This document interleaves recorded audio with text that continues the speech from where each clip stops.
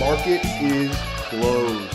Good Monday afternoon, everyone. Tyler Harridge here with you for today's VRA Investing Podcast. Well, it was a rough start to the week for our markets. Really rough last few weeks that we've seen here, as really the propaganda just does not seem to stop. This has to be the highest level of propaganda we've seen since March of 2020, when coronavirus insanity really began. But it seems to be on a whole nother level here. It's a coronavirus insanity combined with WMD's weapons of mass destruction that got us into Iraq, the Iraq War.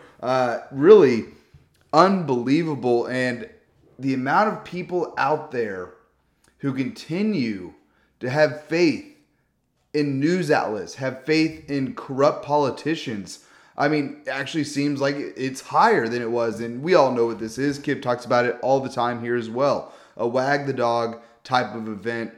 We're going to see Biden's poll numbers on the rise here, despite what we'll get again this week. We had CPI coming out on Thursday, the Consumer Price Index, with inflation at incredibly high levels, oil at $120 a barrel plus, economic slowdown happening. You may not have seen it in the jobs report, but those have been so heavily manipulated that it's tough to see through all of the noise right now. So make sure you're tuning in with us here. We try to cut through all of that noise and give you exactly what we see happening out there right now. But again, the fear just continues to pile on from every source of propaganda that is out there. But folks, with fear comes a lot of opportunity. And that's exactly what we are looking for here. The crisis like this creates some of the best buying opportunities that we've seen over the last few years, whether it was the coronavirus insanity lows, the December from hell that we got in 2018, or leading up to the 2016 election. All of those have been some of the best buying opportunities, and they share one specific thing in common, and that is what investor sentiment does at those levels. So take a look at some of these stats here, because right now, in many different metrics, we're seeing investor sentiment at its lowest levels that we've seen in the last 5 to 6 years, at least around them. Right, the Fear and Greed Index hit a 13 today, that is its lowest level since March of 2020. Then it hit roughly a 2 or a 3, similar to December 2018, hit a 2 or a 3.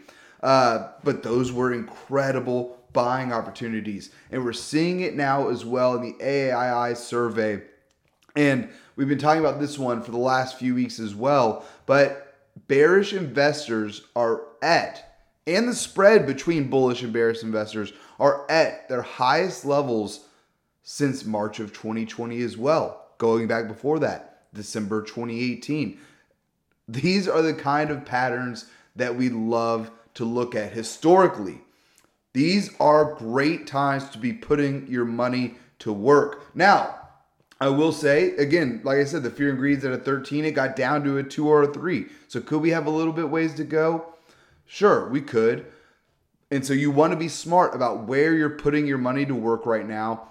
But the way we see it is we're getting close to a point here that we're getting to back up the truck territory where you want to be loading the boat. Again, not saying that we're for sure there yet. We still need to see some signs that the coast is clear. But again, when you look back over the last 3 times when the Fear and Greed Index was this low, the AAII bull-bear spread was this low. They've all been phenomenal buying opportunities. And those are just the 3 most recent ones in memory. If you go back further, there's even more examples of this being a phenomenal buying opportunity. So that's what we're looking for here. We aren't quite to pounding the table to buy just yet. But again, we are getting close to load the boat territory here. Certainly a lot of fear. And we're going to get more of that this week as we'll get the CPI report out, Consumer Price Index, going to be hot again. We'll hear some more Fed speak throughout this time. Our view here, the Fed has to do something with rates here, especially as we get close to a 2 and 10 year inversion for the yield curve. But in our view, really remains unchanged that the Fed doesn't have a whole lot of a choice. They have to raise rates slightly to save face because they got to do what they said they were going to do. But after that, we'll see how much they're actually able to do. But over the long term, folks, we remain extremely bullish on this market. We're sitting with 7 out of our 12 VRA investing screens bullish. Over the shorter term, though, we could be in for a little bit of a rough time. We saw some of those February 24th lows break today. Namely in the semis, our major indexes have held those February 24th lows. We want to look for those to hold here. And if they do, we'll see that as a buying opportunity as well. That's the lows from when the Ukraine and Russia conflict was really beginning. But again, we saw them break today in the semis. The semis were down a big, over 3% on the day. Let's get a final quote here. Down 5% on the day, 4.98%. Again, that also finishing at their lows of the day. So not what you want to see there. We're also seeing in these ETFs that track Europe here, hitting 52-week lows on many of these, and they did it in short order too. And the DAX at a 52-week low, the Euro Stoxx 50, France, other European countries hitting 52-week lows. But again, these are the types of events that create, multi-year best buying opportunities. And you hate to try and catch a falling knife, but if you look at what happened in our markets again in March of 2020, even if you were buying ahead of the lows, which we were, they turned out to be the best buying opportunities from the last few years. Absolutely. No doubt about that. When everyone is getting fearful and getting out of the market, that is when we want to be buyers. So keep tuning in to our podcast here. Come and join us for 2 free weeks at VRAinsider.com. We'll let you know exactly what we're doing here. So let's take a look at our major indexes now on the day today. Again, not the action that we wanted to see as we finished at or near the lows of the day today. The NASDAQ leading the way lower, down 3.62% to 12,830. Next up was the S&P 500 down just under 3% to 4,201. Next up, the small caps down roughly 2.5% to 1,951. And lastly, the Dow down 2.37% to 32,817. Looking at our internals on the day today, also not the action that we wanted to see, but not the action that we had seen leading up to the February 24th lows or the late January lows before that. Not quite that bad just yet. Declining stocks did beat out advancing stocks on both the NYSE and the NASDAQ, roughly 3-1 negative on the day. New 52-week highs to lows also coming in very negative today with 782 stocks hitting 52-week lows on the NASDAQ. A little bit better for the NYSE. But again, that was not as bad as we have seen recently where you had over 1,000 stocks hitting 52-week lows. So again, the more we see this, the closer we get to capitulation. That's how we're looking at it here. Lastly, volume came in just under 3-1 negative for the NYSE, but better than 2-1 negative for the NASDAQ. So it really wasn't awful in terms of volume out there today at all. Looking at our sectors on the day today, no surprise here on the leadership, energy leading the way as oil broke $130 a barrel as futures trading opened yesterday. And I'll get to that here more in a second because we did finish lower than that today, or we're at it now lower than that, but still not what you want to see. Even though our view has been that we would hit $100 a barrel. I'll get to that here more in a second. But our other leader on the day were utilities. Those were our only 2 sectors to finish in the green today. And then we had 9 sectors finish negative. We were led lower by consumer discretionary, communication services, technology, and financials. Finally for today, our VRA commodity watch. Gold now up big on the day today, hitting a high of the session of $2,007 an ounce. That is its highest level since August of 2020, which it quickly pulled back from. I believe it hit 2,094. I want to say maybe it was 2,091, but this is a group that we remain extremely bullish on here. And if we take out those highs, I mean, it could be off to the races after that.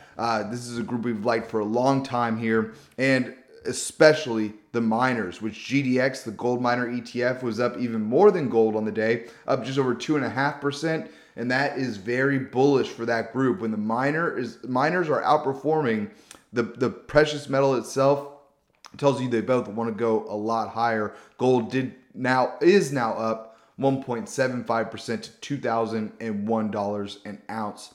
Silver, roughly flat on the day, is positive now, though, up 0.09% to $25.81 an ounce. Copper, though, down big, 3.8% to $4.74 a pound. Still high levels there for copper despite the sell-off today. And then, as I mentioned earlier, oil prices continue to be on the rise. It was stunned yesterday to go to the pump to see them, even here in Texas, at nearly $4 a gallon for gas. I mean, it's been a long time since we've seen those levels, definitely since the Obama years, and there seems to be a pattern between Biden and Obama and wanting to hurt the American consumer. If you're a Biden supporter and you haven't seen that by now, I don't know what to tell you. I don't know what will wake you up to it. But as I mentioned earlier, in futures trading, when futures opened yesterday, oil hit a high of $130 a barrel on news of a potential Russian oil embargo against the West.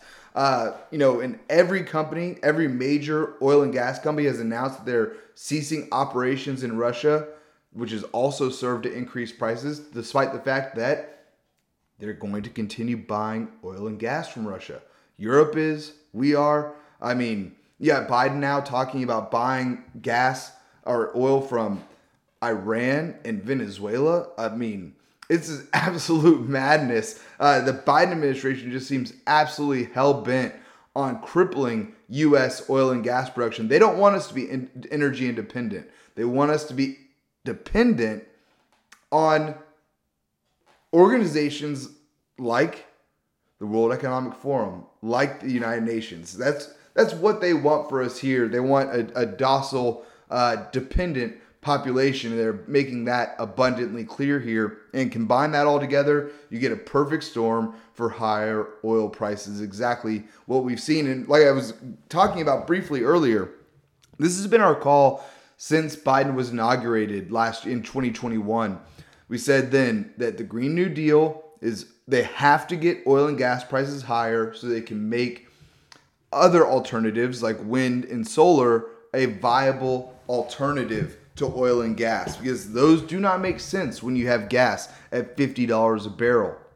The math of it does not work. It costs too much for solar and wind. As much as we are in favor of a cleaner environment, they're not doing it. These policies will not put that forward. And we can do a whole podcast on that one as well. But oil is now up on the day 3.8% to $120 a barrel. And finally for today, cryptos sold off over the weekend and continuing down today, with Bitcoin now down 3.26% to 37,740 a Bitcoin. Certainly a lot of fear out there right now.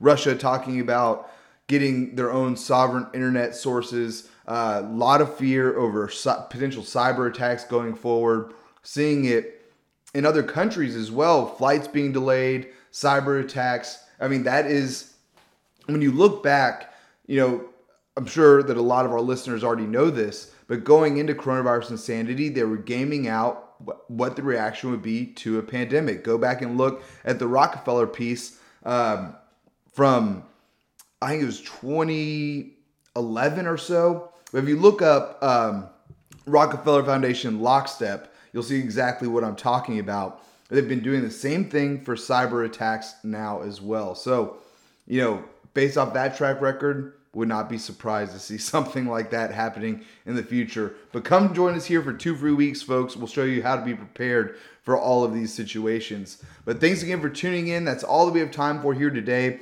Please be sure to subscribe to receive our VRA podcast every day at the market close. You can sign up at VRAinsider.com. Click the podcast link at the top, and we'd love to have you with us. Thanks again for tuning in. We'll see you back here tomorrow after the close.